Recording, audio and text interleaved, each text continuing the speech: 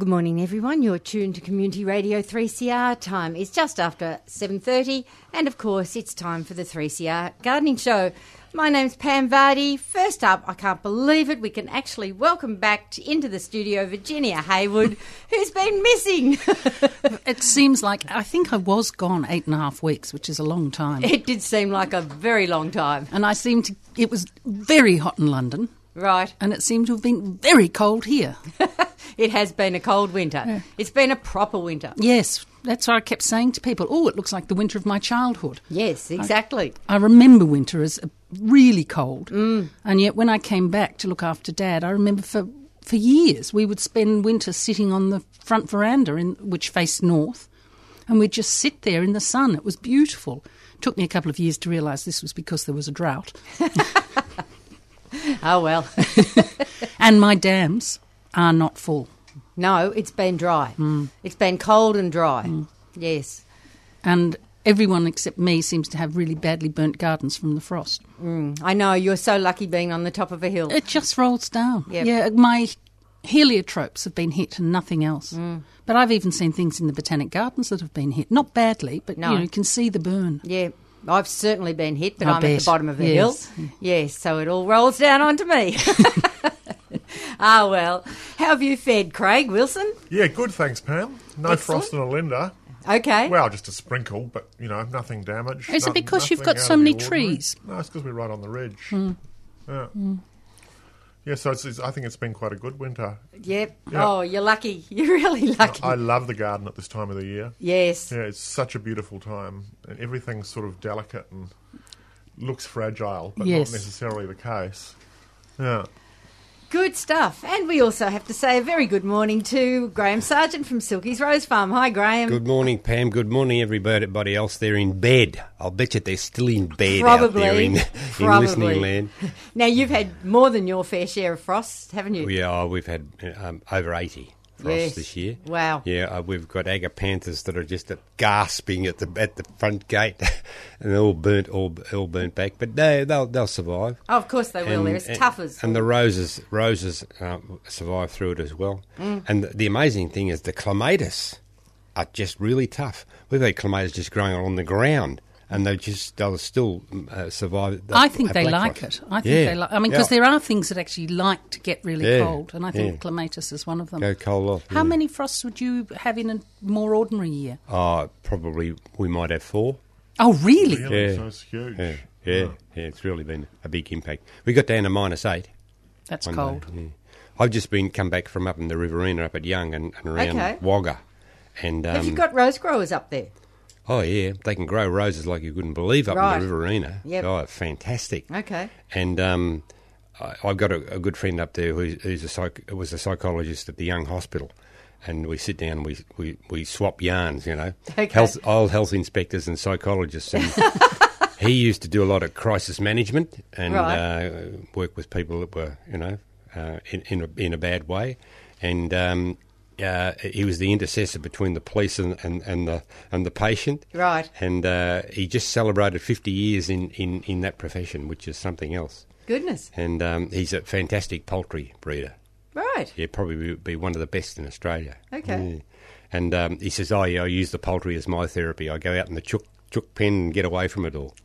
And his wife was actually a mental health nurse as well. So, they're really interesting people. I went up there with my youngest son, Ben. Okay. Yeah, and of course in Young, they grow fantastic cherries. It's a really great growing area. Very similar in a lot of ways to perhaps the Dandenongs and the Yarra Valley, because cherries are one of ours. Yeah, really good soil and great variety of all sorts of different crops all through that area. And they do an enormous amount of promotion, and in Young itself, and the council itself is really with it in terms of promoting, natural things that grow in the area, right. which is really good. Yep. Yeah. Excellent. And there's a fantastic place there that's doing state-of-the-art big compost processing, and they're processing humus, going way beyond compost. And of course, humus is the thing that we need to hold the moisture in the soil.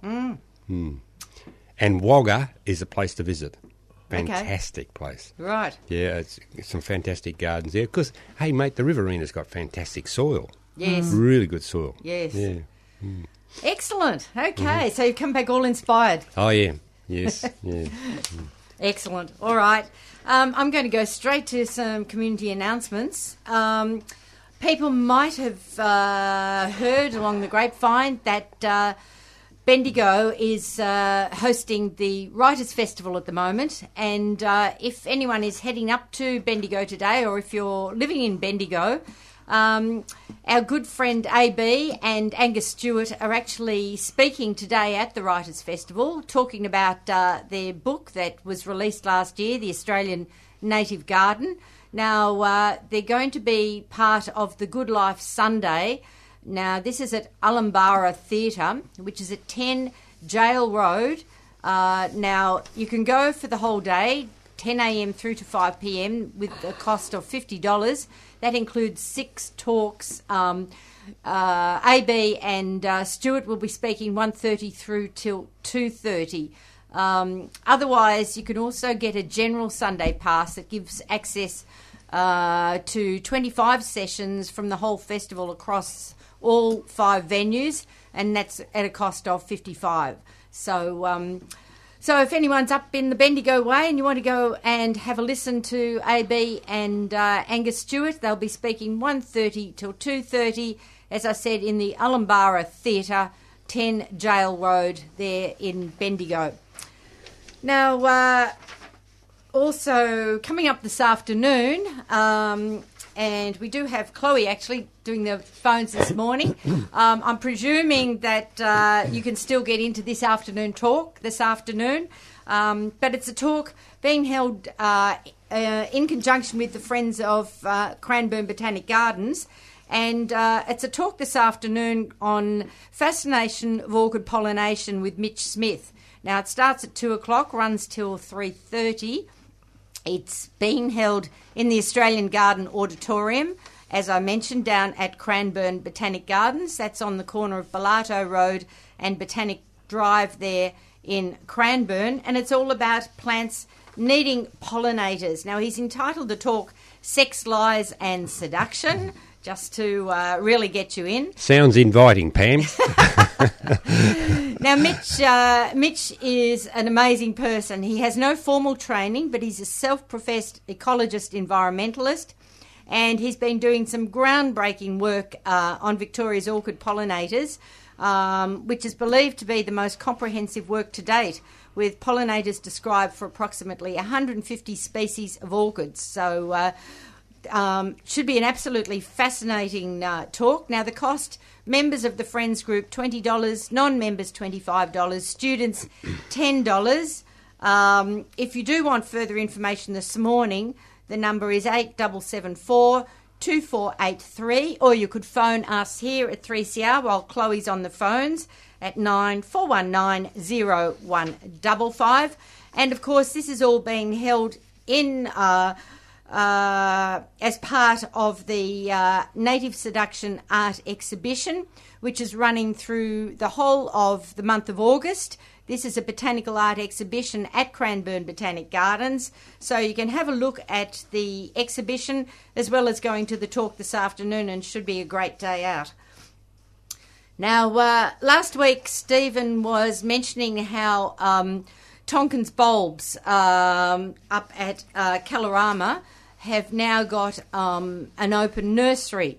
Now, this is specialising in rare bulbs and perennials. It opens Friday through to Sunday from 10 till 3.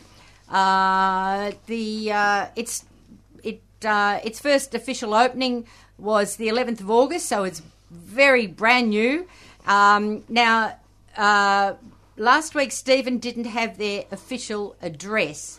So the address is 375 Alinda Creek Road in Kalorama. That's 375 Alinda Creek Road in Kalorama. Melway's reference there is 120C12. But the owners, Jane and Shirley Tonkin, do warn people that it is in the middle of a national park. So it's a little tricky to find. So if you're going to head up there, please take a note of their phone number in case you get lost on the way. I'll give out two numbers. Their number is 9728 1295. That's 9728 1295. Or mobile is 0417 525 371. That's 0417 525 371. But as I say, the official address is 375 Alinda Creek Road in Kalorama, and that's open today, of course, 10 through till 3. Virginia, Plants Trust have got an outing coming up. Oh, we Next Saturday. We do too. Oh, my God, I'd forgotten all about it.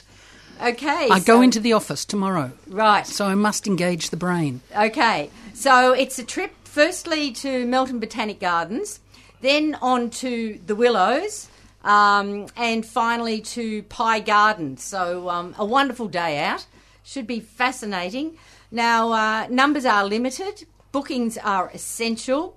And if you would like to book, the office phone number is 9650 5639. That's 9650 5639. Or you can contact Don.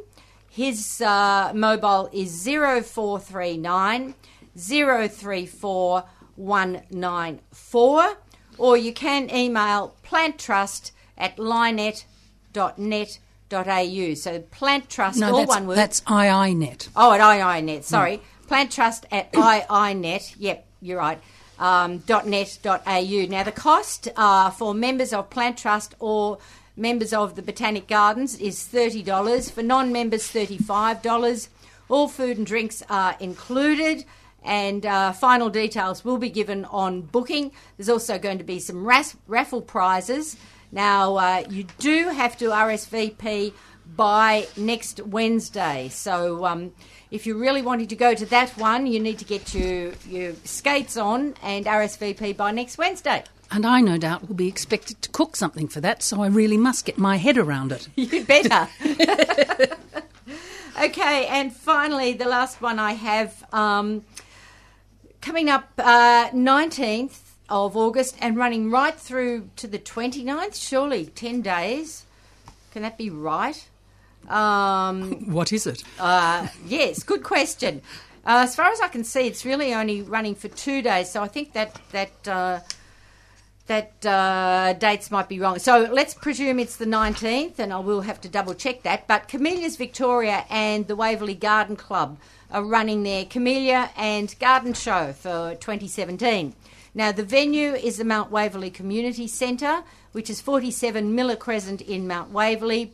Times on the Saturday, 1 till 5. On the Sunday, 10 till 4:30. Cost is $5 adults. Children are free. It's an iconic Camellia and Garden Show. It's the largest Camellia show in Victoria and is a highlight of the Victorian winter horticultural calendar. Now, Camellia is hailed as queen of the winter flowers, so there's going to be hundreds of varieties of camellias. You can receive expert advice on growing them and purchase plants for the home garden. And the show features the Victoria Camellia Championships, as well as floral art, winter and general garden exhibits championships. So if you'd like more information on that, I would particularly double check that it is the 19th till the 20th. Contact Linda. Her number is 0412 914 388. That's 0412 914 388. Okay, well, it's high time we invited our listeners to join us this morning so that you've got plenty of time for gardening questions. That number is 94190155, 94190155. This morning in the studio we have Virginia Haywood, guide at Royal Botanic Gardens, Melbourne, Craig Wilson from Gentiana Nursery, and Graham Sargent from Silky's Rose Farm up in Clonbinane. So we can talk anything. So do give us a call, 94190155. Virginia, first up, let's hear a little bit about any gardens you might have seen on your travels. Well, needless to say, I went and saw lots. I saw gardens on the Isle of Wight. I saw gardens up in Yorkshire. I even got to the stage where I was getting a bit sick of the standard English garden. Okay. Looking for, the perennial borders to have something a bit different instead of just delphiniums and da-da. But one thing that I found very interesting, I went to the Hampton Court Garden Show, which is the second biggest in the country after Chelsea. Right. And I also went to the RHS garden in Yorkshire, Harlow Carr. Both of these being gardens that are a little bit sort of specialist. Well, I mean, the garden show, obviously, everybody has... their garden shows are just extraordinary. It is just... I couldn't get the camera out of my hand. But display after display had isotoma growing, Isotoma axillaris, and it's a native. I don't know if it's got a ordinary name. And I grew it this year for the first time, and one time... Sue's boss came around. No, Sue told him I was growing it. That's right. And he said, "Tell Virginia not to propagate that. The sap's really poisonous." It's a native plant to shin high, and has beautiful pale blue star-like flowers. And I bought half a dozen in a punnet in Wandon Nursery. Okay. Having no idea what it was, but I thought, I'll try this because I didn't know what it was. If you're a bit obsessed with plants, you do things like that. You don't plan your garden, so it's really logical. You just think, oh, that's interesting, that can go in. And it's beautiful, and they've actually wintered really well. Okay. There's still a little bit of flower on them, but everywhere they had them, they were growing them. Obviously, they're going to be... As an annual or as a perennial? Well, who knows? I mean... I was so shocked to see them because they're so proud when they grow an agapanthus. They think that's just so exciting. And I sort of say, we think that's a weed, actually. But to see this isotoma everywhere, so I think we should take note of it. It's one of those classics, one of our plants, native plants. I think they're from Western Australia. I don't know. They're in the Campanula family. Yep. And I'm not sure where they're from.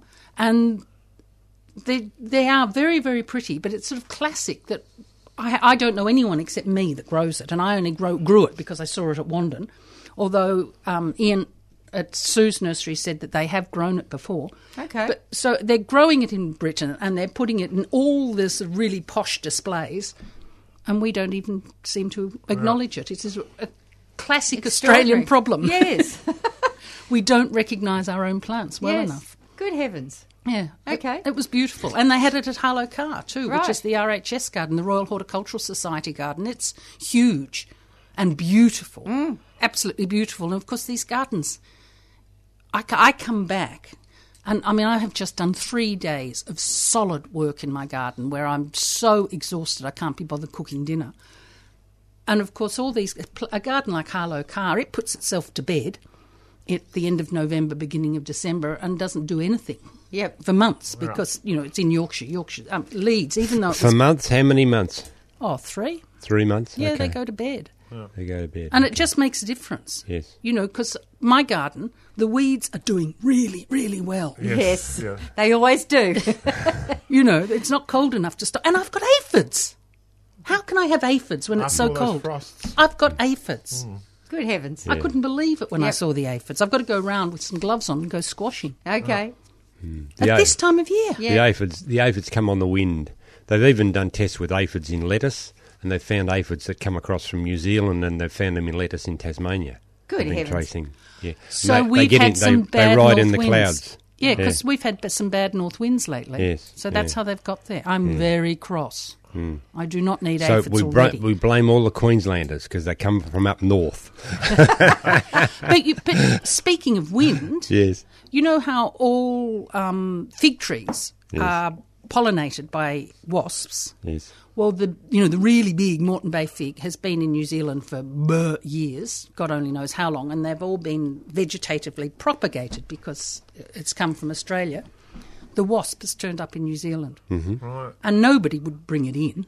No. No, I mean, the assumption is it's come in on the wind. Yep. And can you imagine the New Zealanders if that wasp gets around propagating Moreton Bay figs, they will complain. Oh, I shouldn't say this in front of Craig. Oh, they will fine. complain because Moreton Bay fig as a weed is a pretty scary thought, really. Yeah.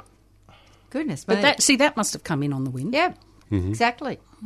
Okay, let's go to our first caller. We have Glenys out in Brunswick. Good morning, Glenys. Oh, good morning. I've got a garden that I'm looking after up in Ballarat, and I've got a very old Banksia rose. It's not very big, and I don't know anything about Banksia roses except that they're beautiful. Are they natives or? No, they're not natives, but Banksia roses are really tough, and the real trick with Banksia roses is you prune them after they've flowered in the springtime. Oh, right. But right. How long have you been at this property? Oh, a while. Oh, right, okay. Yeah. The problem is I'm going to have to shift it because a fence is going to be built. Okay, It's well, quite old, and it's not terribly big. okay. And if you can just give me any hints about shifting it. When you say not terribly big, how big is it? Oh, it's obviously been cut back in the past. Yes. It's only about 3 foot high. How extraordinary. I mean, Banksia I know. roses are huge. I know the one down at Ceres at the end of the train, the most beautiful one Yes. that's ever been seen. They cut that down and it regrew beautifully. Right. Yeah. When are you planning on shifting it? Well, this is it. I'm asking advice because the date isn't set for the fence, Yeah. and I'm working on the Banksia rose going before the fence has to be built. Okay. Well, you could shift it at any time. Right. It'd be good now, and the main thing is when you shift it, give it a good watering with liquid seaweed. Right. Okay. Right. Okay. And if you've got any real soft growth on it, just tip that soft growth. But you don't need that size, Banks. You don't need to really hop into it with pruning. But as it gets older, each winter, not each spring after it's finished flowering, and if it starts to get really big, you can hop into it. Right. It'll really respond well. Right. But I mean, prune it after it's finished flowering. I think it's been there a long time. Yes. And I really don't want it to die. I want it to live and grow. I'm going to have space with the new fence for it actually to grow. Yes. So what, are you going to put it in a pot till the new fence is done? Well, is that the sensible thing to do? Well, you've got to, I mean, Yeah. you want to be, if you can plant it straight into its permanent position, that would be better. Right. No, well, there'll probably be a gap between taking it out and the fence being built. Well, then I would put it into as big a pot as you can find, and it'll have a big root ball, so you want to take as much root as possible. Ah, right. And prune any damaged roots before you put it back into the pot. Right. Even if you cut them off, say with the shovel, when you come to put it in the pot, just give them a trim back and neaten them up. Right. Okay. And if you're going to have it in a pot, I'd give it liquid seaweed once a fortnight in the pot. Right. Okay. Right. Yeah. Okay.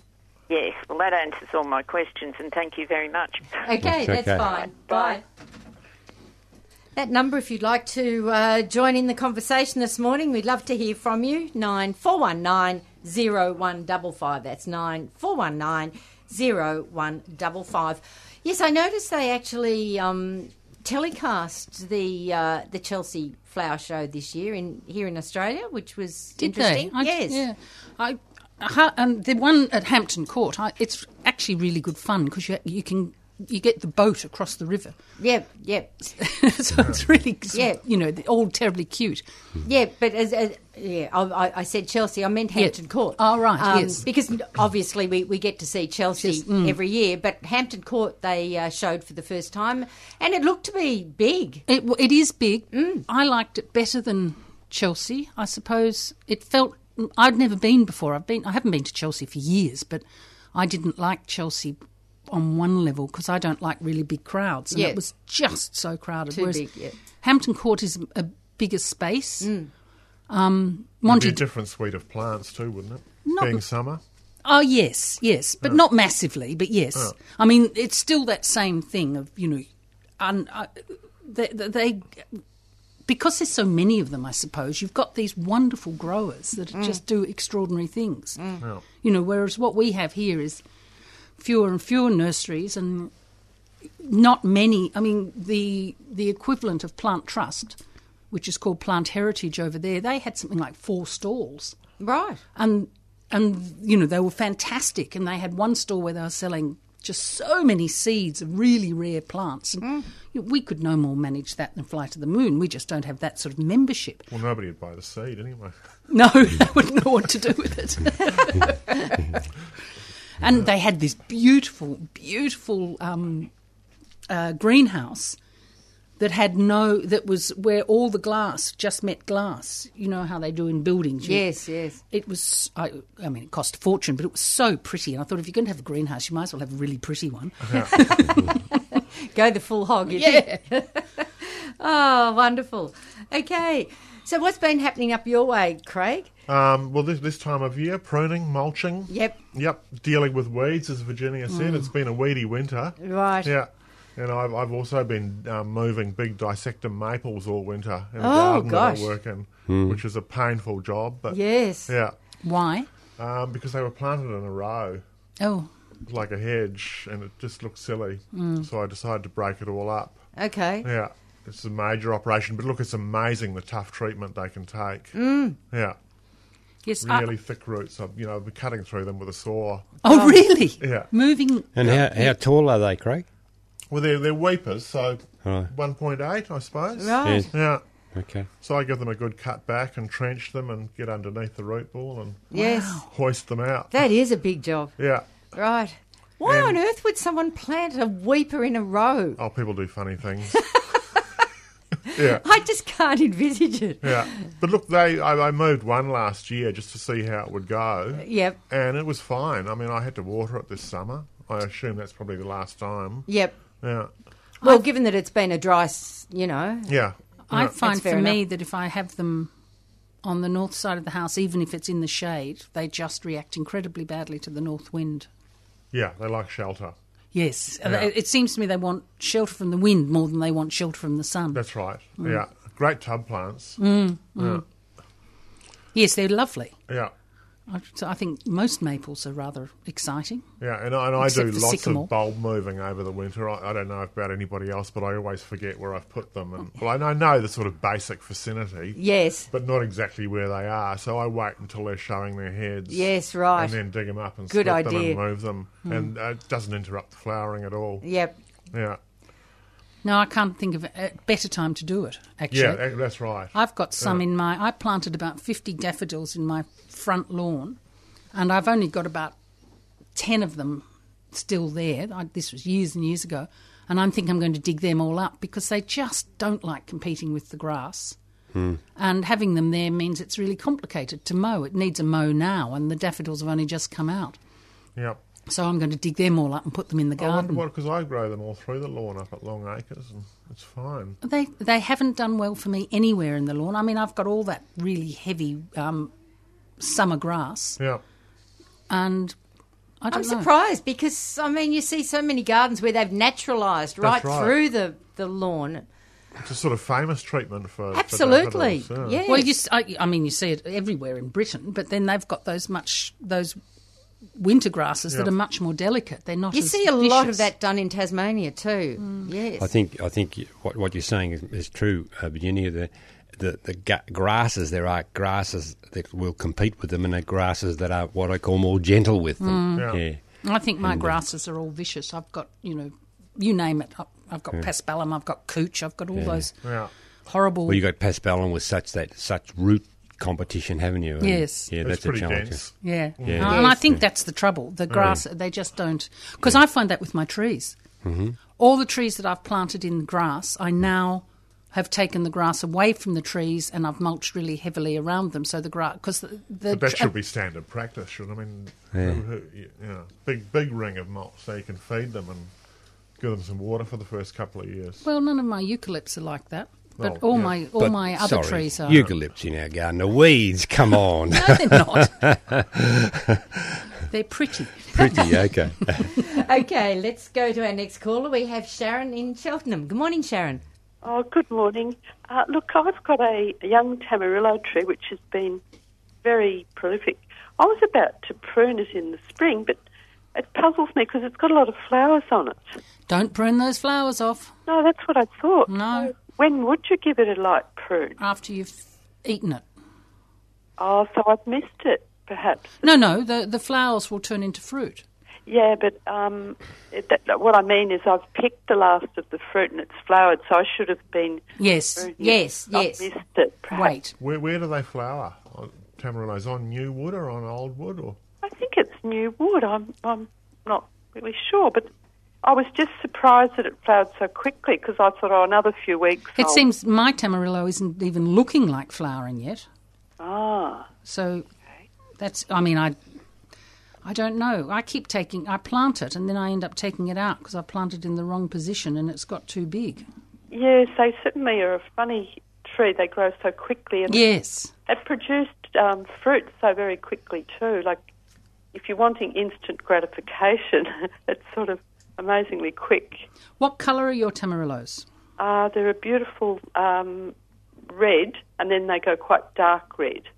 But Yes. crimson. Yeah, because you can get a yellow one as well. I want to grow that. the But yellow one's sweeter. I don't know where to put it. Because where I come from in the north of New Zealand, they're almost weeds. Oh, really? Okay. Yeah. I can imagine them being like a weed. They've sort of got that look about them. In a way. Yeah. Yeah. But we don't let them get old, No. so they're replaced quite regularly. Yes. I think that's the way to go. I've got one fruit that I forgot to eat, and it's gone all soft, and so I'm trying an experiment. I've put it on top of a pot of soil just to see if it'll grow. I think they'd be quite easy. Well, they certainly self-seed and up in the north of New Zealand, so I would have thought if you'd collect the seed out of the fruit and sow it, it wouldn't be difficult. No, well, we did have one grow behind the garage, which was about 6 foot from the Tamarillo, and it just seemed to grow naturally, like we didn't plant it. Yeah. Okay. So I'm just trying the seed and see if I have any luck. I've just looked it up on good old Wikipedia, Yes. and it says that tip pruning it, which wouldn't affect the flowers, is handy to get the right tree shape. Yes.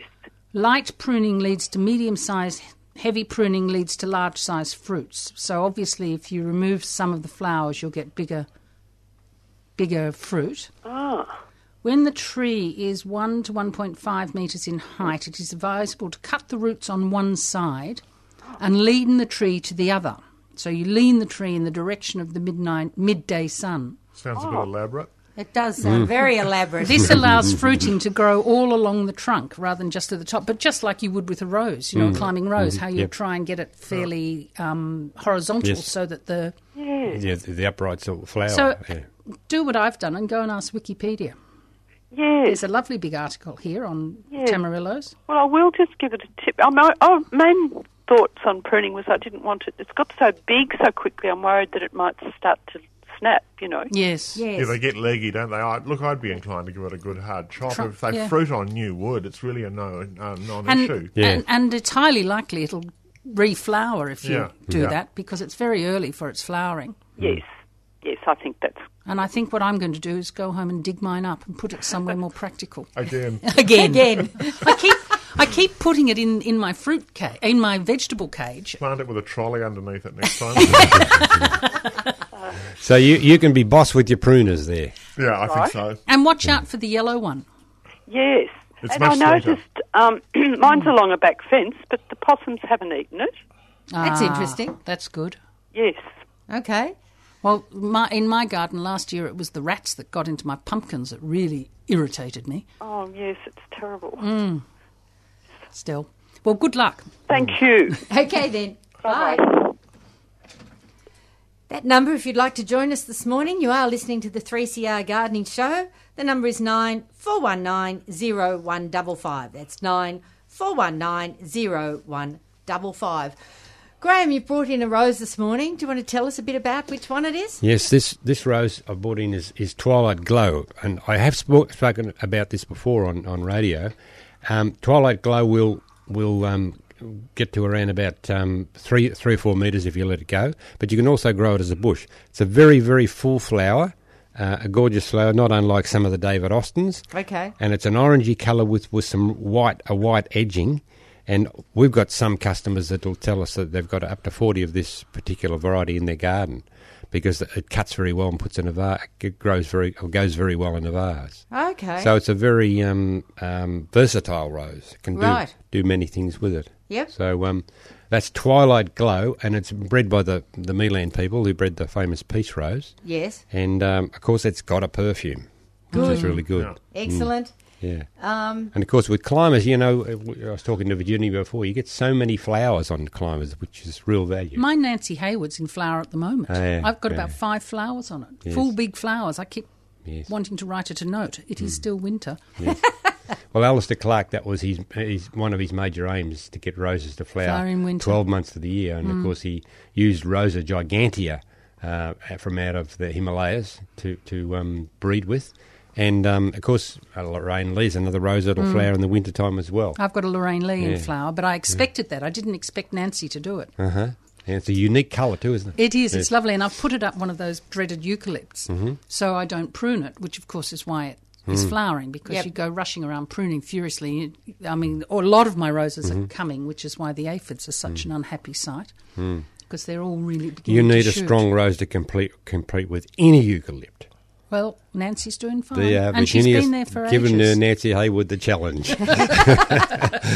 So what happens with the aphids if you just leave them? Do they disappear eventually? Or I presume they will, but not before they've eaten all my tips. because I get them on my dissectums every year, thick with them, and, Yes. and I don't do anything. Yes. And, Well, you- and by the end of spring, they're gone. And I then hose them off, and, Yeah, you can do it. on my roses, I actually go around and put a pair of gloves on and just squash them, Hmm. because they'll get on to the new growth and Yeah. damage it. Well, you can blast them off with a hose, and once they're off the plant itself, they'll actually die. I never poison them, ever. I wouldn't Yeah, think yeah. of poisoning them, because you end up poisoning the ladybirds as Kill well. the birds. Yeah, that's right. Yeah. You know, but I do get them off, Yeah. because if I go round, I mean, the birds and the other bugs will come and eat them. But if I go around and rescue, particularly my rose tips, Yeah. there's still enough around to feed nature. And they're breeding very quickly. Oh, So it's a good idea. You can blast them off with a hose. Just Yeah. put the hose on them and give them a blast. and so they don't crawl back onto the. No, they I've often they wondered don't that. survive. So that's the end of them. Yeah, Yeah, they're okay. so reliant on sap. Yeah. Okay, well, Right. that sounds like Hose a good out. idea. Yeah, the hose out, nice and quickly. But I quite like squeezing them, Sense of satisfaction. getting green Squeeze fingers. therapy. Okay. Craig, you've brought a few things in. Let's have a chat about some of them. Yeah, I wanted to talk about Daphne first. You know, it's so often people come into the nursery and tell me their Daphne's sick, and my first question is, how old is it? And invariably they say 10 to 15 years. Yes. And I say, well, pull it out. Yeah. That's about their lifespan. And once they start declining, and the decline can take quite a while, a number of years, it's better to put yourself out of misery, pull it out and put another one in. Yes. Rather than, there's nothing you can do to Yes. reverse it. Yes. They are, though. The original old Daphne Adora was quite prone, wasn't it, to certain diseases and things. They're trying to breed them more free of viruses Yeah, in that's particular. So the newer ones, hopefully, I mean, some of these newer ones have only come out in the last couple of years. I don't know how well they're going to last. They're fantastic. Yep. Yeah. They're as tough Except as. they've got plant variety rights on them. Yes. But No they're- good for people like you. Yeah, but they're good plants. Okay. But I love Odora, and I just think you view it as a short-lived shrub. Yep. You can extend the life of it by pruning, and there's a very short window for pruning it, which is just straight after it's flowered, because they only grow once a year, so you have to prune them before that growth My period. pruning is bringing it into the house. Yeah. I just, A lot of people do that. When yes. because I've got an absolutely huge one. It must be 1.5 metres by 1.5 metres, and it's at least hip height. And when I take a bit into the house, I take a really big piece off Yeah. to just take it back, because it must be 10 years old. Yeah. Are they easy to propagate? December, you do the cuttings. No, you get a low strike rate, but you probably get a few to strike. If they need heat, I think. Right. Yeah. I've got them all over my garden. And I've got that really big one is facing west, and I've got another one facing west. They get a bit of shade, but they're in positions they shouldn't survive. Yeah, I mean, I just give mine a light prune every year, just the tips.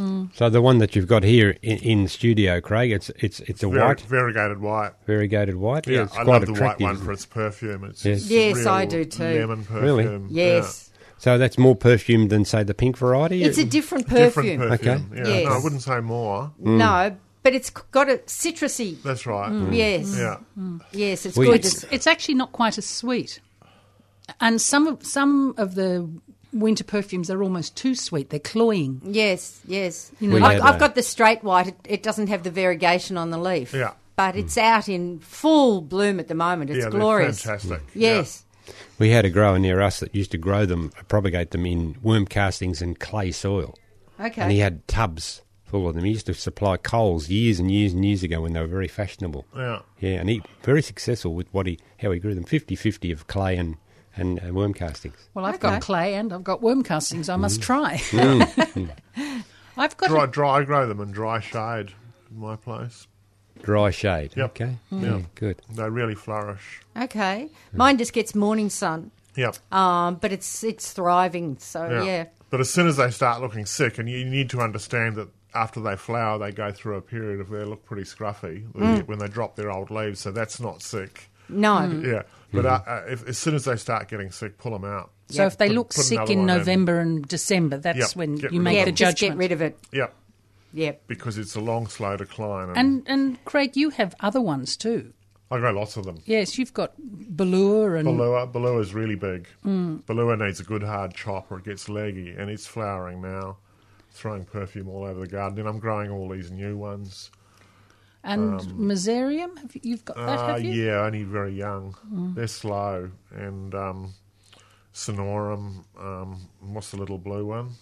Oh, I love that little blue one. What Yeah. is it called? Genqua. Genqua, yes. And it flowers before the leaves. Yeah, and it's much easier to propagate than most. I It's like a deciduous Genqua. one. I Yeah. haven't got Genqua. I must do that. And the perfume on that? Not spectacular. Yeah, it flowers before the leaves come in spring. Right. Yeah. Okay. Okay. And same treatment for these newer ones, which are a lot more multi-stemmed, aren't they? Still, prune them. Just a tip prune after they've flowered. Yeah. Yeah. Okay. Let's go to Peter, who's down in Rye. Good morning, Peter. Good morning. Go ahead. Sorry, the first time I've called, but very interested in your show. Oh, good. Now, how can we help? I'm trying to find something that I believe is unusual, but a red pansy, like not the dark red, but more a crimson red, bright red. Is there such a thing? I think there is. And I noticed, I dropped into Wandon Nursery the other day and I noticed they've just got in some pansies. And I was going to go and have a look at the wholesalers before I came on and I forgot to. Because I think we'll probably find they're about to come in rather than sitting around a lot at the moment. But I've seen a very deep red pansies. Yes, I know there's a lot of those, but I'm trying to get a... But I haven't. Right. I can't for the life of me think of a firebox sort of red pansy. Yeah. Right? More scarlet red. Yeah. No idea. Peter, you might like to contact Hort Wide Services at Sorry, Wandong. what was that? Hort Wide, H-O-R-T, Yep, W-I-D-E, all one word. yep. And speak to them at Wandong. Ask for Ziggy. He's the owner. He grows heaps of pansies, Right. and you can have a yarn with Ziggy. And he brings in stock from overseas as well. So he's at Wandong, and that's spelt Wandong, W-A-N-D-O-N-G. That's up near you, isn't Yeah, it? it's up near where we are. Yeah, Okay. yeah. That sounds fantastic. Okay. Okay then, Peter? Thank you very much. Righto, bye. I will call again. Thanks. Good. That number again, if you'd like to ring in this morning, 94190155. What else have you got there, Craig? Cyclamen, of course. Yeah. Your cyclamen, Craig, are absolutely wonderful. This is Lebanon, which is quite rare in the course. wild, from the mountains in Lebanon. It's beautiful. It's absolutely beautiful. Quite a big flower for species cyclamen, and very consistently marked leaf. the marbled leaf. So with most of the species, you get a big variation in the leaf marbling. Yes. But Leibanoticum seems to be pretty consistent. And the leaves get big and it's quite sparse.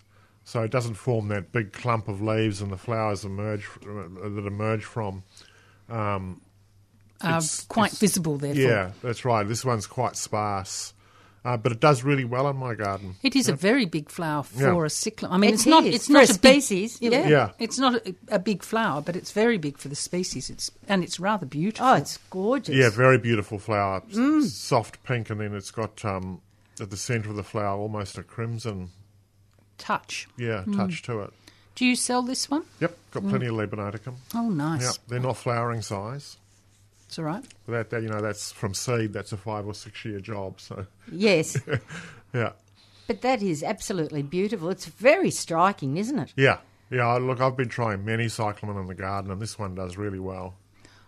Your garden is stunning at this time of year because you've just got carpets. Sheets of them. It's yeah. beautiful. Which is what I'm trying to do with this. This one, yeah. Yeah, collecting the seed and raising them and trying to get a drift going. It's a long, slow job. It is a long, slow job. Okay. What Gardening- else there? Gardening is about the future. That Yeah, is. that's right. Totally. A couple of alternative hedges. Oh, yes. All right. Yeah, sweet box, Sarcococa confusa, which is in flower at the moment. If you put it under deciduous trees where the sun hits it at this time of the year, the perfume is astonishing. Probably stronger than a Daphne, I think. Goodness. Yeah. And it clips up beautifully. It's a lovely plant. Yeah, and it'll grow in dry shade. Right. Very handy. Yeah, and sweet. I don't know if you can get it. Really needs the sun on it. Yes, so it'll smell lovely Oh, this yes, afternoon. I can. Yes, I've got that outside my We're bedroom. all in the studio doing the whiff experience. Gorgeous. It's good. So is that fairly dense, Craig? Absolutely. Yes. Yeah, you can get it So to look make it like really- You can get it to look like box. Yes. Yeah. Okay. Without any difficulty at all. But you wouldn't grow it in really full It's a shade afternoon plant. sun. It's a shade plant. It's a shade plant. And it'd be pretty tough. It would yeah, Craig? tough as old boots. Yeah, yeah. yeah. I got mine from Sophie Ducker, and she used to teach botany at Melbourne Uni. Okay. And she had it in Camberwell or somewhere like that under oak trees. Oh, right. Yeah. So it likes the winter sun and the summer shade. The winter sun is not necessary, but what it does is force it to really throw the perfume out. Okay. Yeah. Because I have mine facing east Yeah. outside my bedroom window and sometimes open the door just to let the smell in, Yeah. even though it's too cold. There's another one. There's another one with black stems. Look, I forget the name of it. It's one of those plants with about 4 names. Right. Yeah. The botanists have got to work. Yes, that's right. And it suckers everywhere. Oh, that sounds good. I'd like that. It's the opposite for me. I pulled it out and got rid of it. Yes, that's what I'd do. So I'd stick to just confusa. And the other one is Euonymus microphylla, which I really like. It's just a little green shrub, but as an alternative to box, much slower than box. Right. So, which I always think's an advantage. Yes, so you don't- it's Yes. a once a year prune. Okay, Yeah, and perfect. yeah, that's right. It doesn't get very big. A lot of the euonymus do really interesting things in autumn, does that? No. No, it's strictly for a hedge. Right. Otherwise, I wouldn't bother growing it. Yep. Yeah, it's as boring as box. It's as boring as box. There you go. Fantastic. Okay, we'll go to our next caller. We have Marion in Frankston. Good morning, Marion. Oh, good morning. I guess my question is mainly directed at Graham. Yes. I have a beautiful old Lorraine Lee rose, which I've had in at least about 25 years.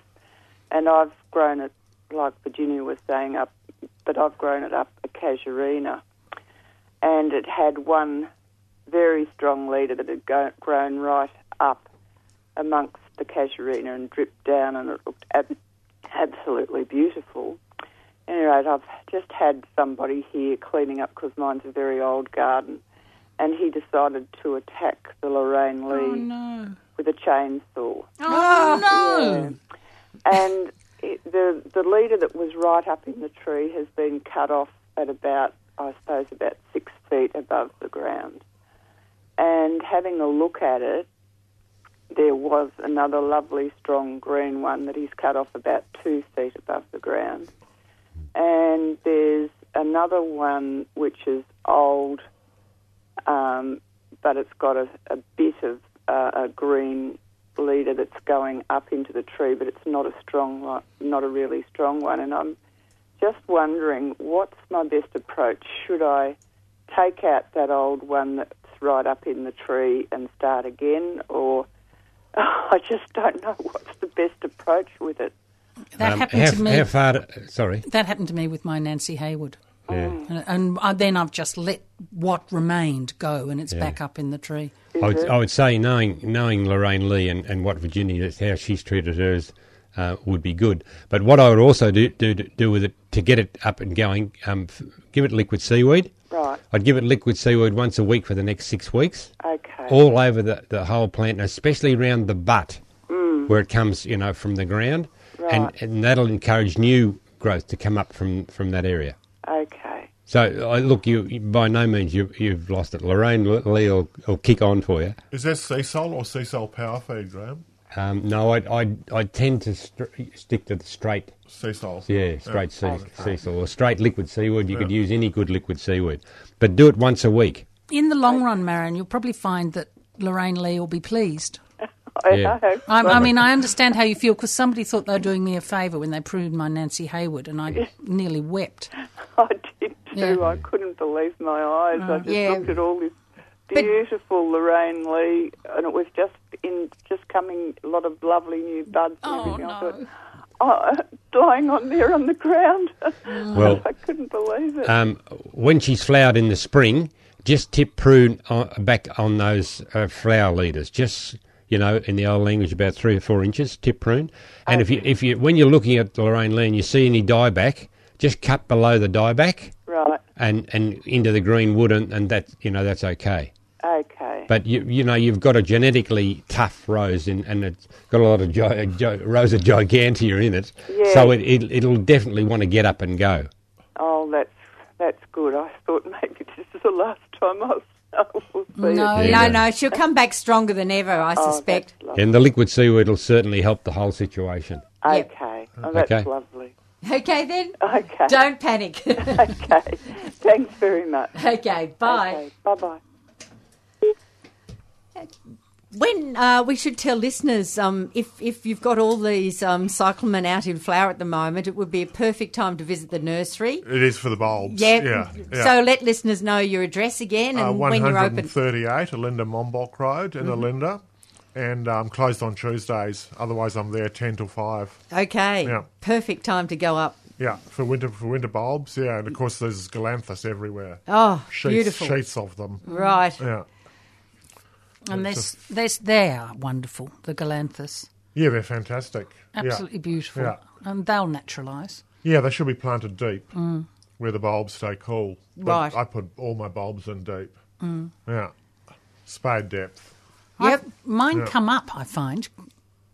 I'm not sure if it's the rabbits or what, but I do. They come up to the surface. I do find they come up to the surface. Yeah, Yeah. you just bury them again. Yes, I do. I Yeah. do. I go, but I've just because I've been away, I've gone around and I've found all these just bulbs, and they're beginning to come on, and I think you could have kept down deep.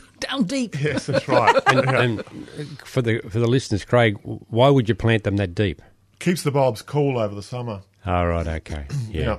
Yeah. And your daffodils, you do the same thing? Yep, absolutely. And are you in that red soil, that really red Alinda soil, or is it... It's chocolate. Okay, chocolate, Yeah. okay. The red soil's down in Sylvan. Okay. Yeah. Yeah, okay. Yes, I think because one of the things I love doing is having things planted deep that are flowering now and flowering through spring, and then disappear in summer, so I don't have to worry about them. They're deep down That's right. in the soil, looking after themselves, and where everything else is getting burnt in February, Yeah. they're all safely below ground, thinking, we can ignore that. Yeah.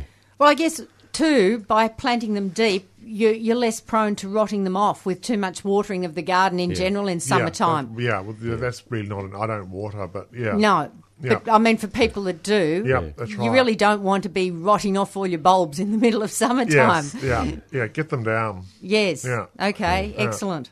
Well, that's a lesson I've learnt in my garden with a lot of clay soil. Yeah. And, Yes. of course, with the bulbs in around the roses, you tend to want to water the roses in the summertime. Yes. And I'm going to shift a lot of my bulbs and get them away from where the roses are going to be watered. So that's an issue for you, is it? Yeah. Okay. And I think it's an important issue for people that especially got clay in their garden. Yep. And I'll keep the roses back more, the daffodil bulbs more to the edge. And if I do put a sprinkler on the garden, I can just go over where the bulbs are and then water the roses from there. And Yep. do you divide them every now and again, Graham? Or do you just...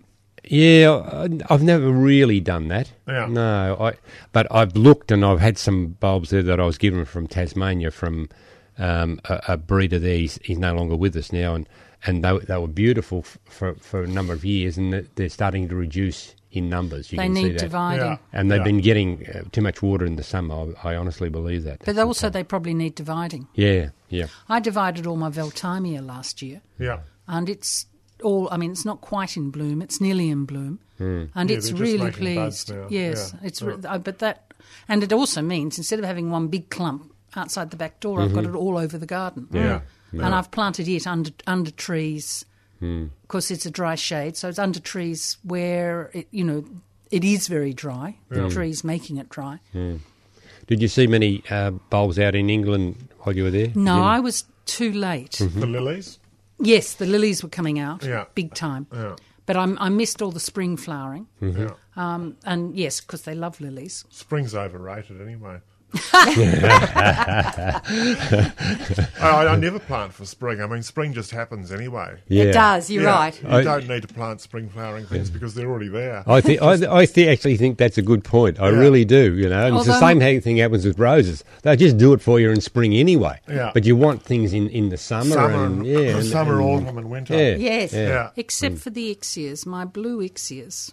I plant those and I divide them, so I've got them in other areas because I just think they're so beautiful. Yeah. I really, really, if there are some bulbs that you plant for spring because you just love them, Yeah. and Yeah. those blue-green Absolutely. ixias, I'm I being adore them. silly, but the ixias are really good, tough critters, aren't they? Yes. Oh, really yes. good, tough. Yeah. Yeah. Absolutely. Yeah. Yeah. Bred for Australian conditions. Well, they're South African. yeah. Okay. yeah. Yeah. Ixia and But that's why Similar. they thrive so well. Similar weather. Yeah, Yeah. yeah.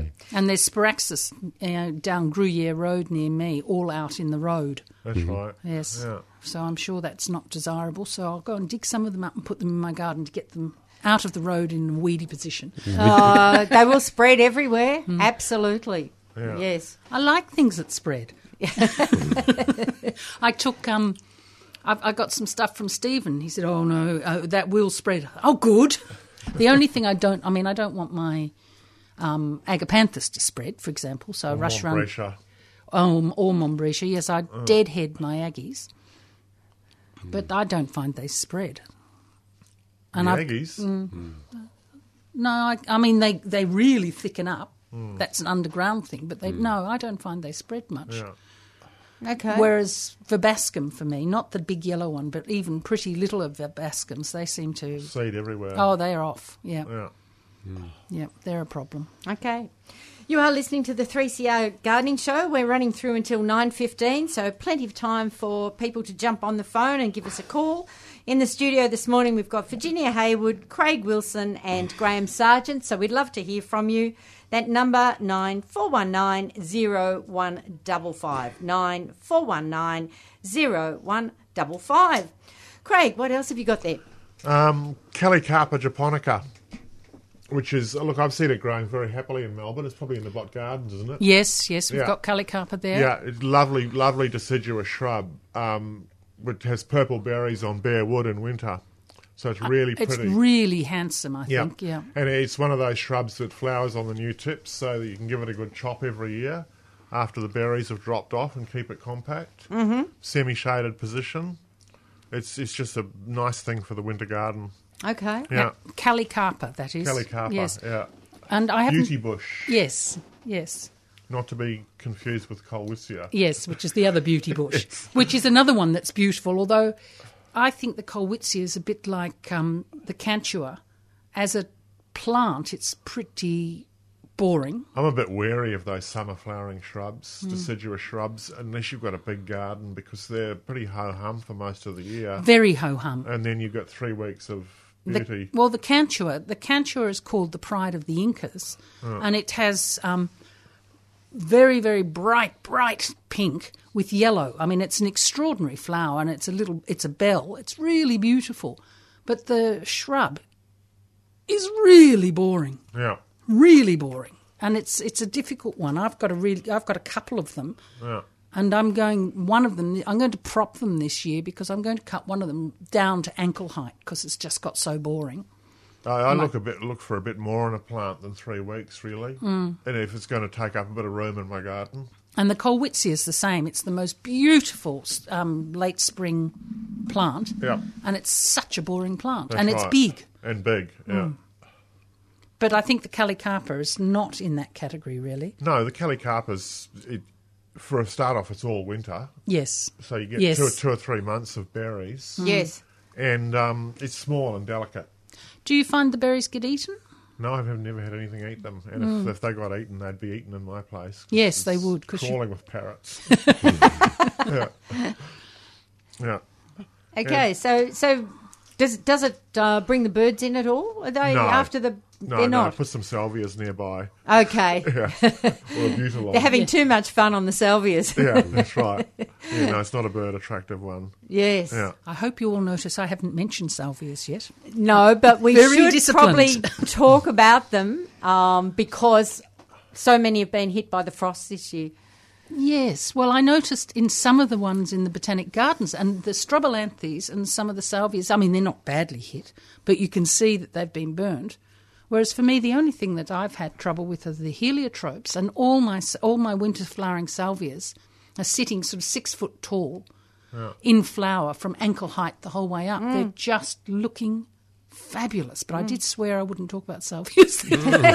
No, it's just that some of the salvias in my garden came through without a blink, and others have been hit really badly. They'll still come back, They'll I come think. back from the base, won't they? I would hope so. Yeah, I would have thought so, I'm yeah. just leaving them alone until I know I won't get another frost. A lot of it depends on how old they are. But Yes. well-established plants should It shoot should back come from back. the base. Yeah. Yeah. So you'll leave them alone for how long, Pam? Well, You I get don't frost know. late, don't I you? do get frost late. So yes, I certainly would leave them alone until we really start to get some of that spring warmth, and then Yeah. I'll just go crazy and chop them. But Which is what you should do in any year, isn't it, really? well, it is. It is. I Yeah. don't Because think I've it's got a a good idea to cut them back in the middle of winter. I pruned a lot of mine just before I left. But they would so have that come was away June. again. Yeah. Yeah, but yes, I've just been lucky. I mean, Meg's been more struck with her garden, which is Yeah. one of the best salvia collections in Victoria, which is in Gruyere. Yeah.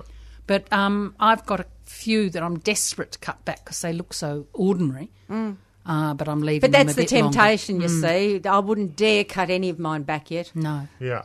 I'd be inclined to leave them alone until you see them moving. And also, I only like to cut to where I can see growth. I don't like, I like to take my salvias down as far as possible. And sometimes I'll prune them twice for that. I'll cut to where I can see that there's leaf coming out, even if it's just a bud. And then if it's still a bit leggy, I'll wait till that forces lower down growth. Yeah. And then Yeah. I'll cut again, because I think to cut into wood where you can't see anything. You can't see what's going to move and what isn't. I mean, some of them, like a lot of the leucanthus, are actually shooting from the base, so I can just go through and take... Well, I won't, to give that base some protection for another few weeks, but then I'll just go through and go chomp, chomp, chomp, chomp, Yeah. because I can see the new growth coming. Well, But that's want what I see like to do with something. my roses too. I prune them. I've only just finished pruning my roses because they're budding out, and you can see exactly where to cut. Yes. And it's just so much easier that way. You can form up a bush that way and try and get growth going out away from the bush itself. Yes. Yes. Yeah, Yeah. it's a good way to do. Yeah, I think it is. Yeah, great. Okay, as I mentioned, we are running through until 9:15. If you want to give us a call, that number again is 94190155. Are there any salvias at all that you really shouldn't cut down hard?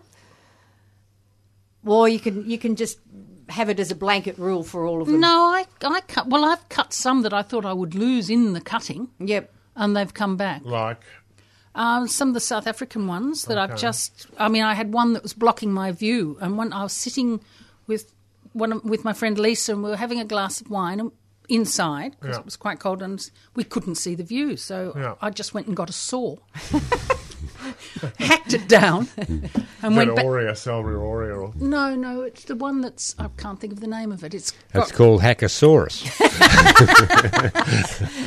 Hacked it to death. And went back in, left it on the path, went back inside and poured another glass of wine. Next day, went out and cleaned up and propped a bit of it. And it's now back to... Blocking your view again. Yes, it's nearly there, but it's in full flower. And it is absolutely fine. Yeah. I mean, I haven't... Sue might ring in and tell me I'm wrong, but I can't think of any that I haven't been able to really chop hard. Although I do think that's the only time where I've chopped something and haven't made sure that there's growth underneath. Okay. I don't like cutting anything into bare wood. I mean, I've done it. Like I've cut camellias into bare wood, and I've cut lilacs into bare wood, and they've come back. I mean, in London, I had this lilac in my backyard that was massively high, and so I just cut it down to 3 points, and I went to the house when I was there, and there it is again, desperately needing a cut again. Yeah. It's just come back, but I only cut into bare wood when I don't care if I'm going to lose it. No. Yep. Okay, fair enough.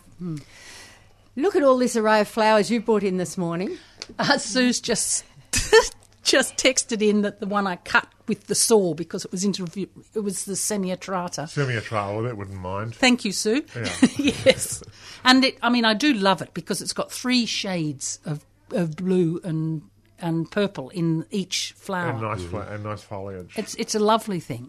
Yeah. And I've now got it. It's spreading all over my garden. I mean, I prop it and put it everywhere because it's so lovely. Yep. Yeah. Yes. We should get to some camellias because it's definitely camellia time at the moment. I have brought in so many camellias, and I've missed quite a few of my camellias. I mean, we've got camellias really, if you plant carefully, you can have them flowering for the whole of late autumn through to spring.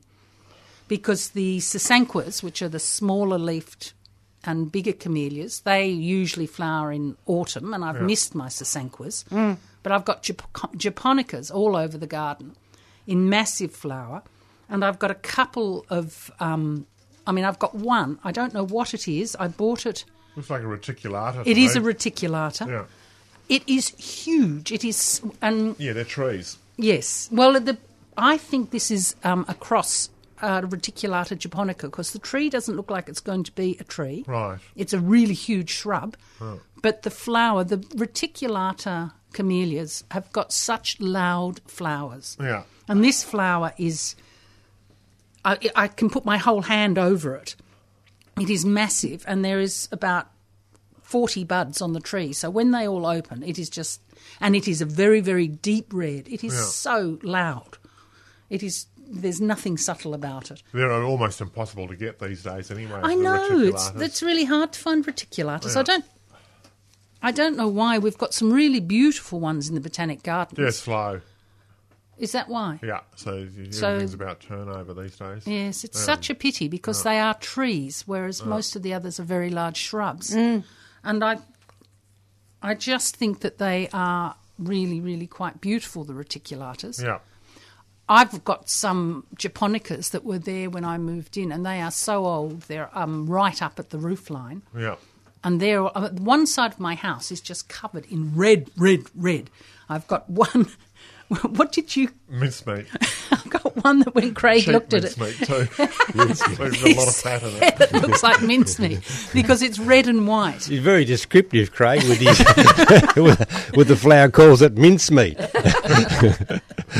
But the other thing I've got, which I think are absolutely beautiful, are some of the Williamsii. And this is a hybrid that was developed in Britain in the...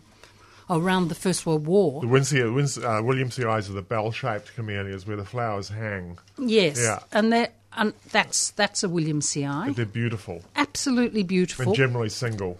And they were bred when camellias, when they came into England, they only grew them in hothouses because they thought they were so exotic. They must need to grow in hothouses. And, of course, the japonicas wouldn't flower very far north. When they then eventually got them into the garden, they wouldn't flower, and so they were growing them just for the foliage because it was too cold. My advice for people buying japonicas is buy them now. Yes, so in you know what flower, you're getting. And if, Yes. if there's a dead flower on the bush, reject it. Yes. Well, that was the other thing about the Williamsii. When they They crossed... drop their flowers. Yes, they crossed Japonica with Saluensis, Yep. and they then developed a plant that it would flower further north, all the way up to Scotland, so that you could get flowers on the bush, and they drop their flowers when they're finished. So you don't get... Because one problem with camellias is you often get ugly dead things. The flowers just don't drop. Yeah, that's right. If they hold their dead flowers, they're awful.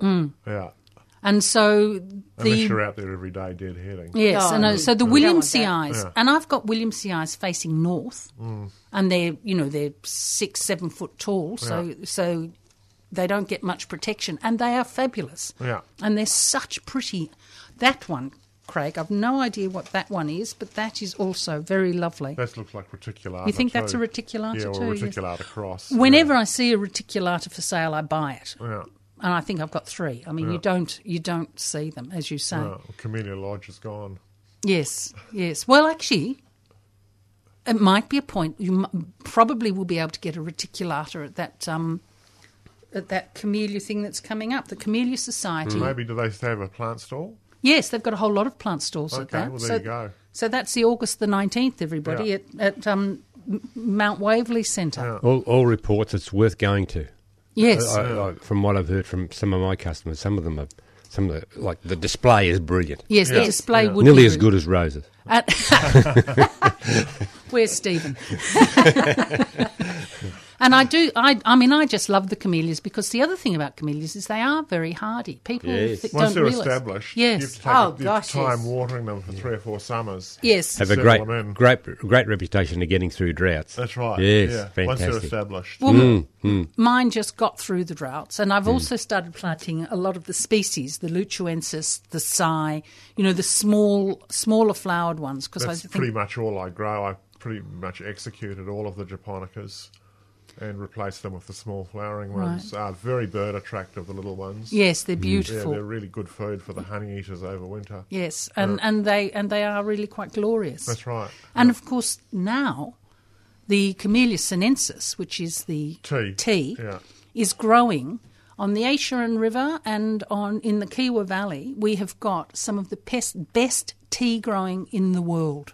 I didn't Really? know that. Yeah, and it is when you see it, it is absolutely beautiful because they grow camellias and they keep it to thigh. Yeah, it's a metre high lawn. Yeah, Yes, thigh high, yes. Yeah. thigh high, so that they can just run the machines through because what they pick is just the new The growth. tip, yeah. Yeah, and they do four harvests a year, and it is beautiful. They are so green, You so haven't been lovely. to Sri Lanka?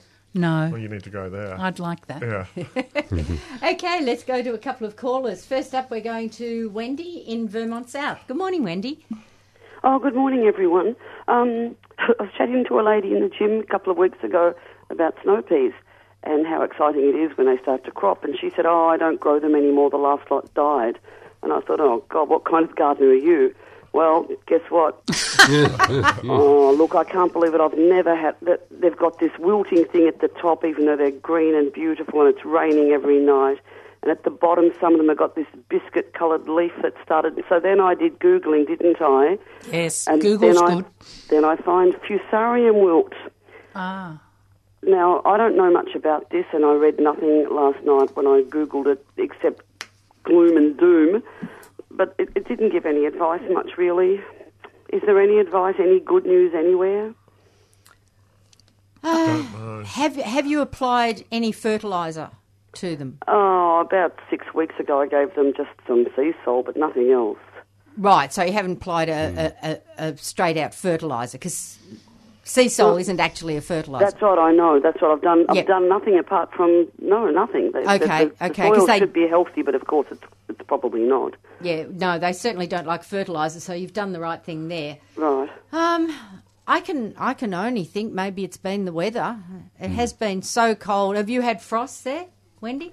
Oh, 1 or 2 mild frosts. It's So no, it nothing hasn't- to speak it's of. Not where we are here. No, in fact, it wouldn't have got below 2 degrees. I don't think at all. And maybe 1 degree, and a couple of very light frosts is all we've had. But no, and the funny thing is with this wilting at the top of the plants are probably, I don't know, 1 metre and a bit tall. Yep.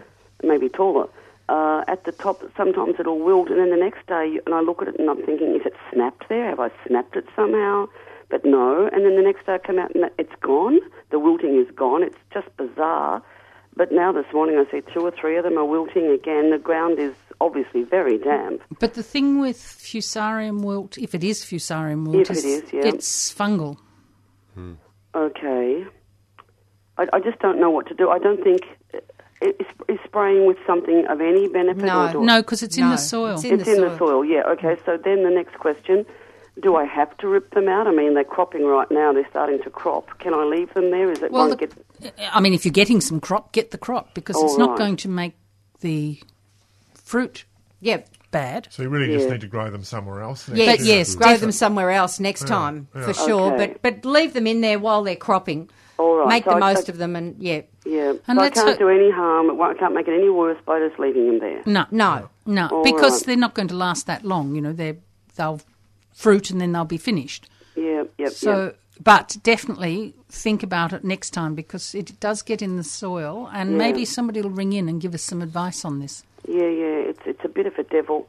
But, yeah, look, thank you. And I thought just even mentioning it, because when Yes, I read up yes. about this, you get the impression that I should be letting somebody know about it.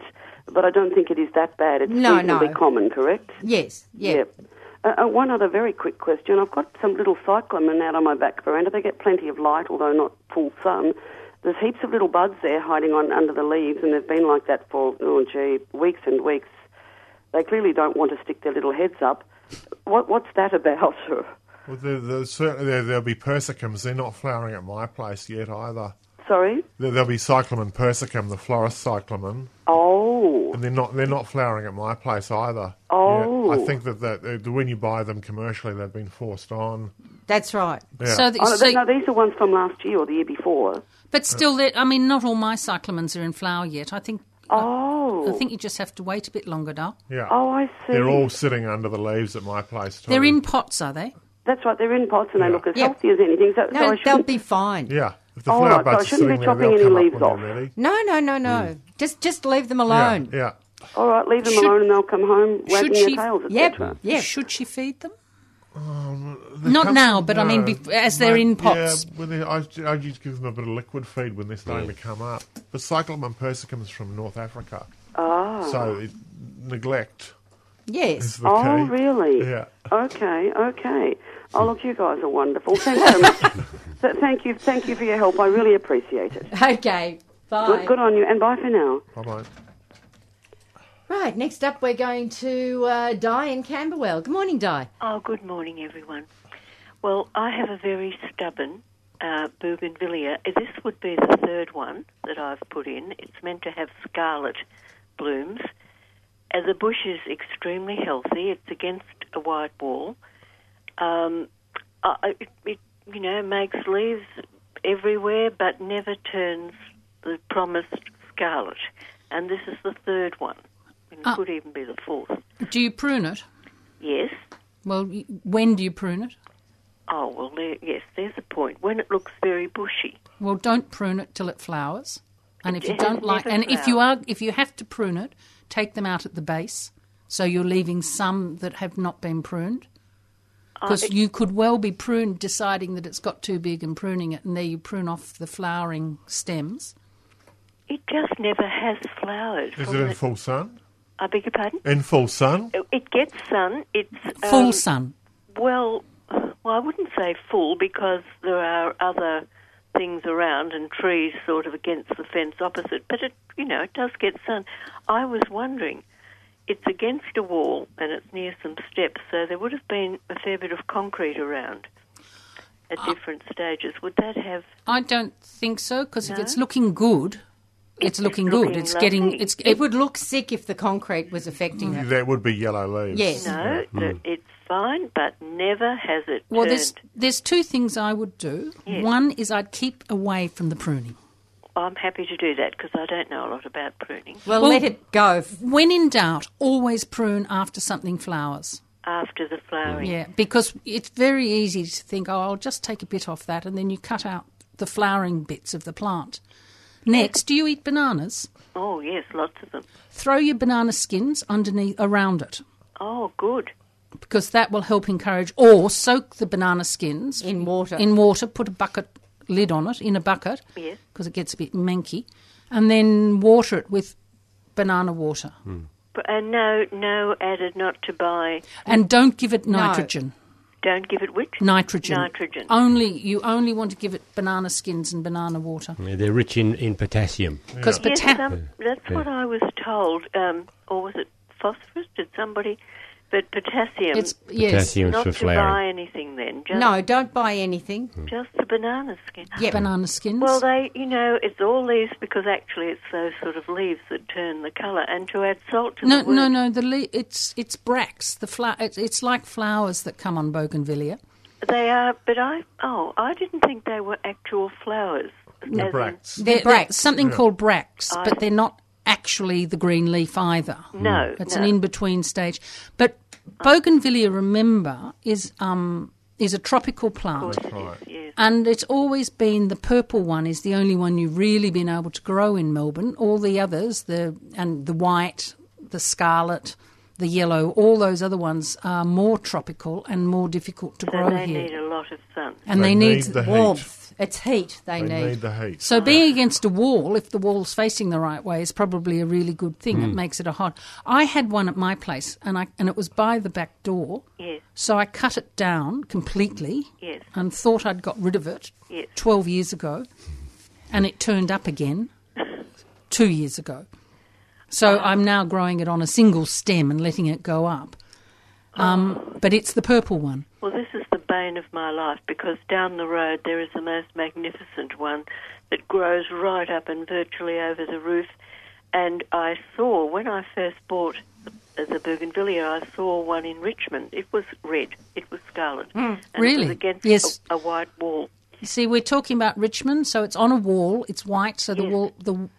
wall is reflecting heat Yes, out. This is near a white wall, mine. Good. Yep. Well, that's good. I would try the potassium I will first, And certainly don't do chop that. anything. and no chopping. Yeah. No chopping, I will do. Good luck. Thank you.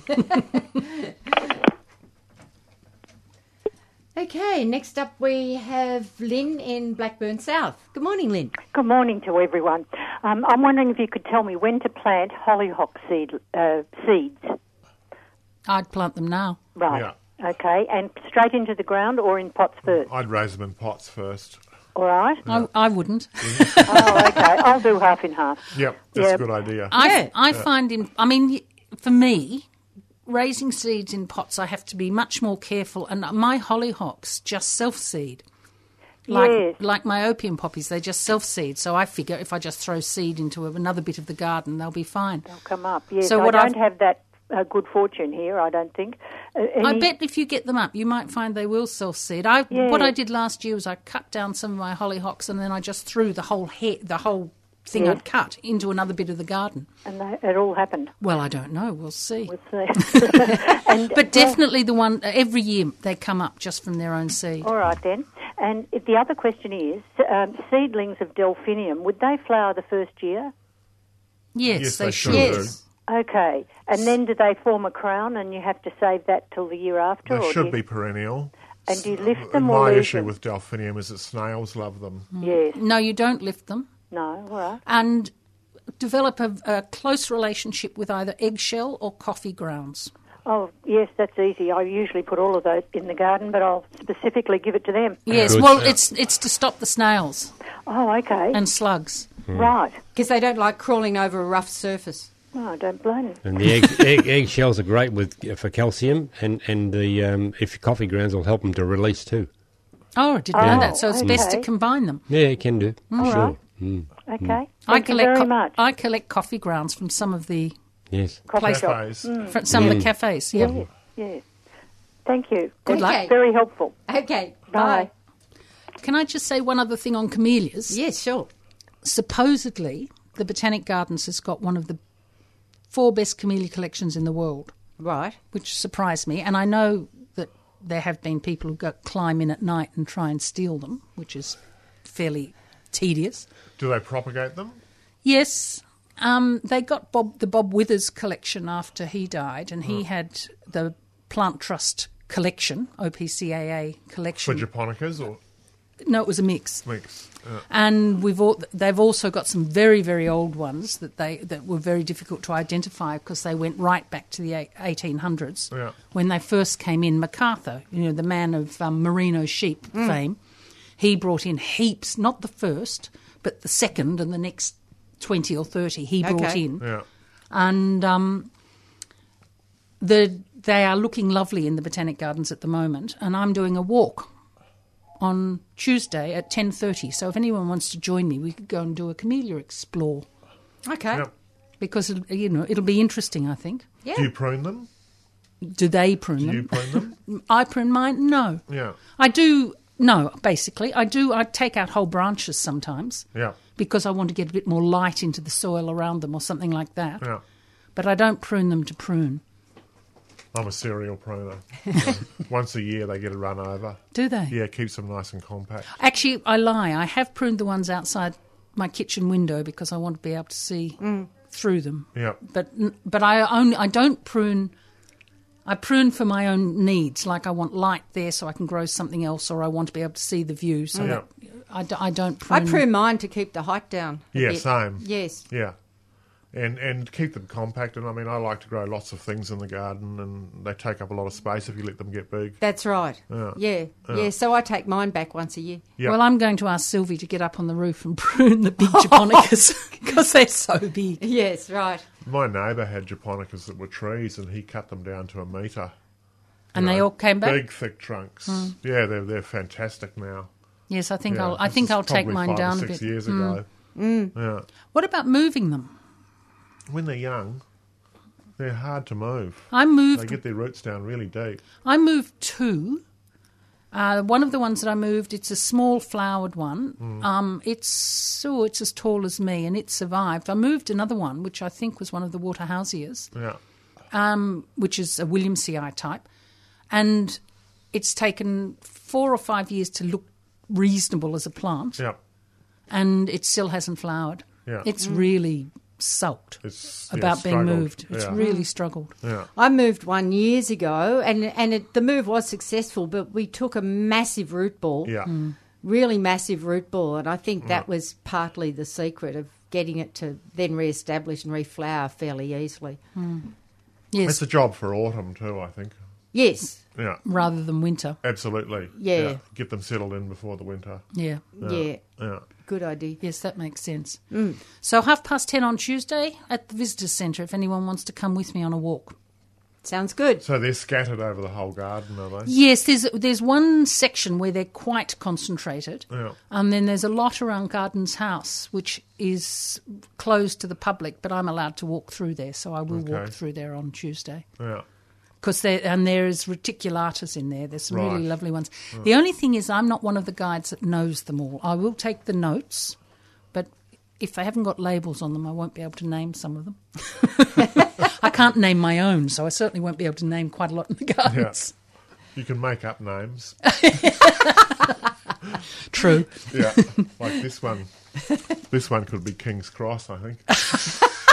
That's the really big, blousy red one that is a reticulata. That's the size of my hand. It's like a bouquet in one flower. It's ridiculous. It is. It could, and they're all red or pink. Oh no, I have one white one.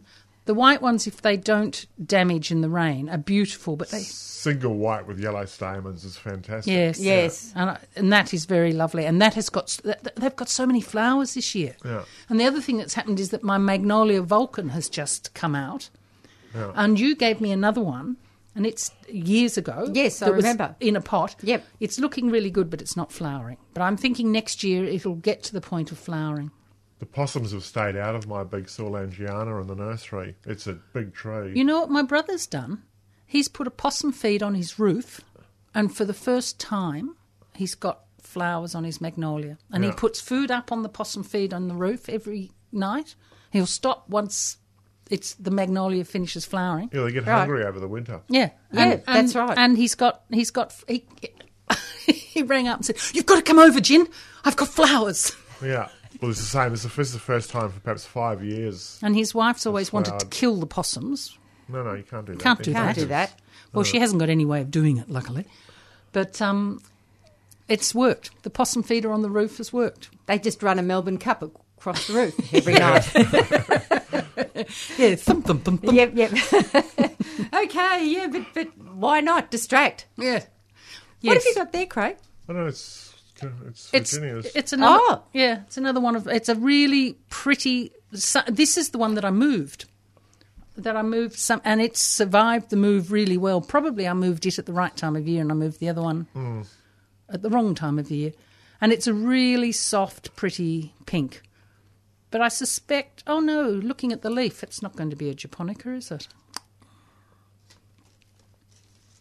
Don't know. No, it's hard. Well, it's easy to tell on the smaller leaves because the japonicas tend to be the really big leaves. Well, reticulata leaves are even bigger. Yeah. Yes, except they're very, very. And a bit more sparse. They've got the veining because that's what reticulata means. The veining. Well, we've still got some time, Virginia. You wanted to talk a little bit about some of our Australian natives that are out in flower at the moment. The other thing, people say to me, "What sort of garden do you have?" And I said, "Oh, big." And they say, "Oh, is it natives?" I say, "No." No, it's an eclectic mix. It's exotic? No. It's everything. I have got all through the garden, completely mixed up. I have got exotics and natives. I've got one bed that is largely native, but I've also got 3 roses in that bed. It's a plant collector's garden because every time you see something you want or you want to try, you just buy it and put it in. That's true. But at the moment, there is so much in flower that are Australian natives in my garden. And, you know, when people sort of tell me I should only grow Australian natives because that's right, I point out that New Zealand is closer to me than Broome. And so what's the logic? And it's only exotic natives. And it's only a matter of history that this continent is only one country. It could easily have been 3 or 4 countries. So I won't take the native lecture very happily.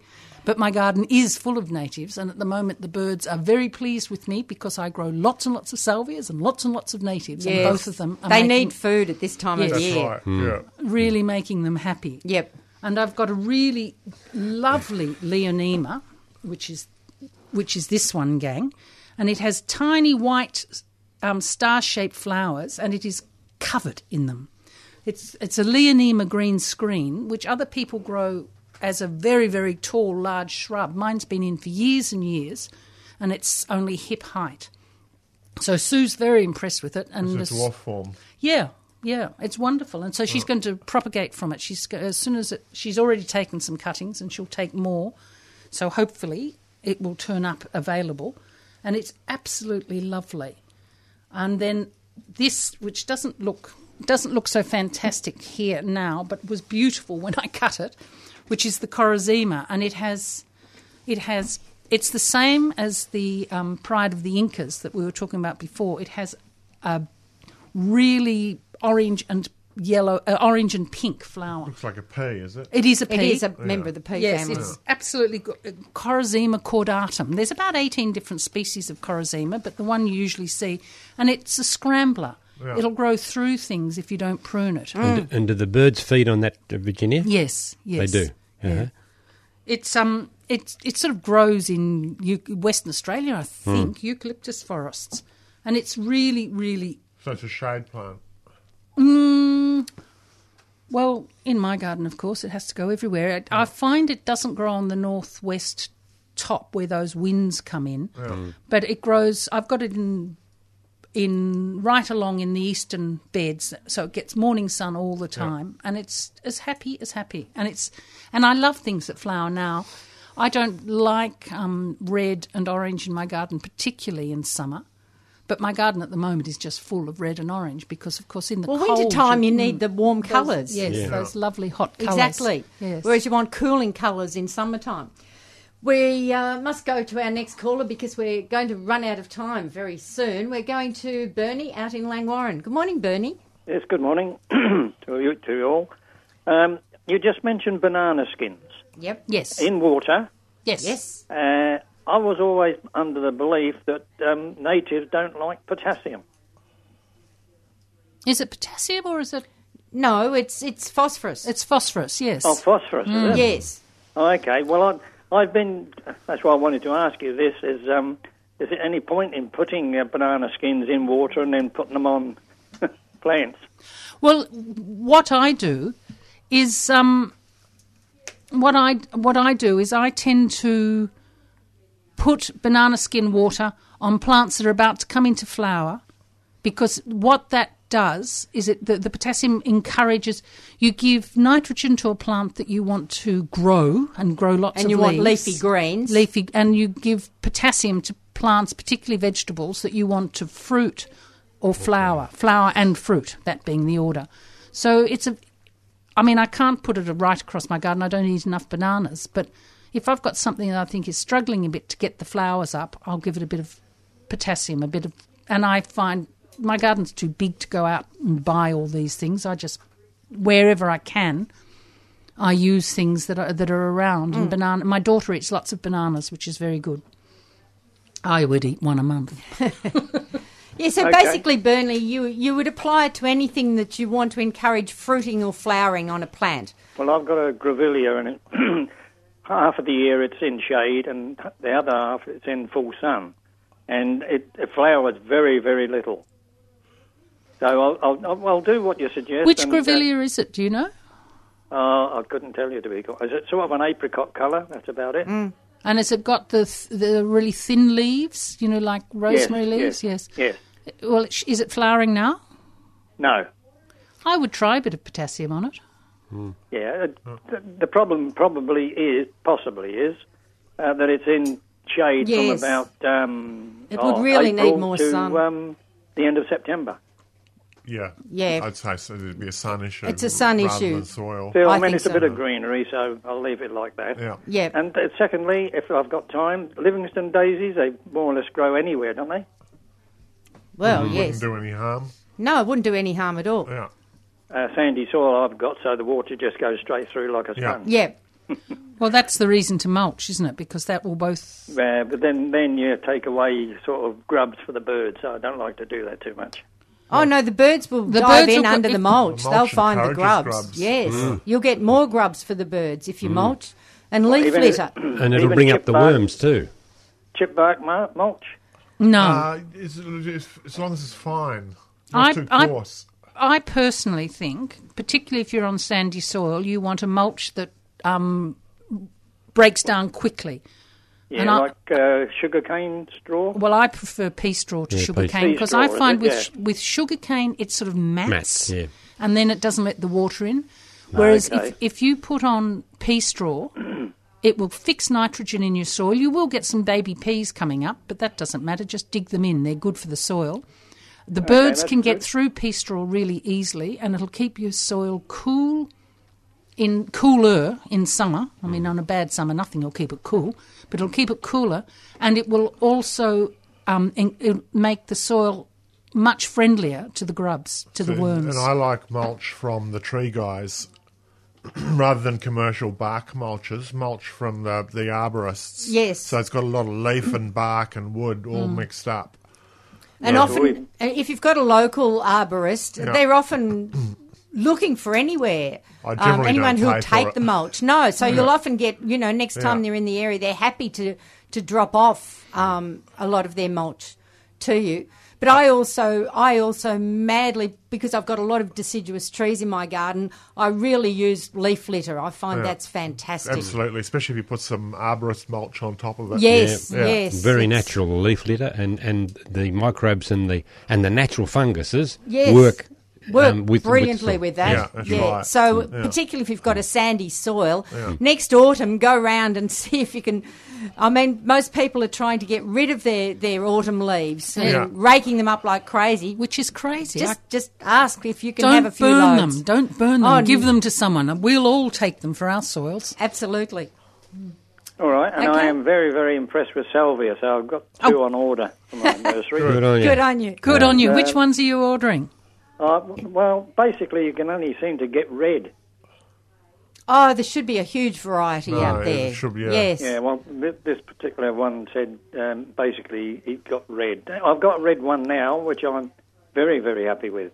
Okay. Very happy. If you're interested in salvias, they'll be at the Rare Plants Expo at Tesla's in March, April, and the Rare And also- the Salvia Society are there, and they'll have all their range. And they will be. There's one coming up at the Botanic Gardens, a 2-day big rare plant sale, and there will be lots of salvias there. That's in October. I And will you've also- next time I'm on. I'll tell you when it is. I can't remember. You've also got the Garden Lovers Fair, 7th and 8th of October, up at Bollerbeck in Mount Macedon, and they'll be up there as well. And you'll get them there. Yes, so that's what you need to do is go to some of those. So that's one. There's one in Mount Macedon, one in Sylvan. the Mount Macedon one is when? What Bollerbeck. date? 7th and 8th of October. 7th and 8th, and then I think 2 weekends later, I think it is, there's one at the Botanic Gardens, and then there's Tesla's, which is fantastic, and that's in autumn. But you can get the thing such with a salvias, variety. Yeah, the thing with them is that they look. A lot of them, the really good ones, look scruffy in pots. So you're not going to pick them up in your average nursery. You need to find a specialist, and you need to be prepared to buy something that's a stick in a pot. Yep. And if you come through the Dandenongs at any stage, go I to have a Craig, few, yeah. because Craig's got some lovely ones. Oh, okay. Thank you Great, very much. great for birds. They are. Okay They're good then, for the Bertie. birds.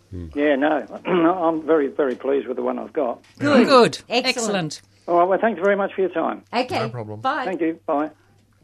Can I just mention that the Plant Trust trip to is next Saturday, and if you ring up at the office tomorrow, Yes.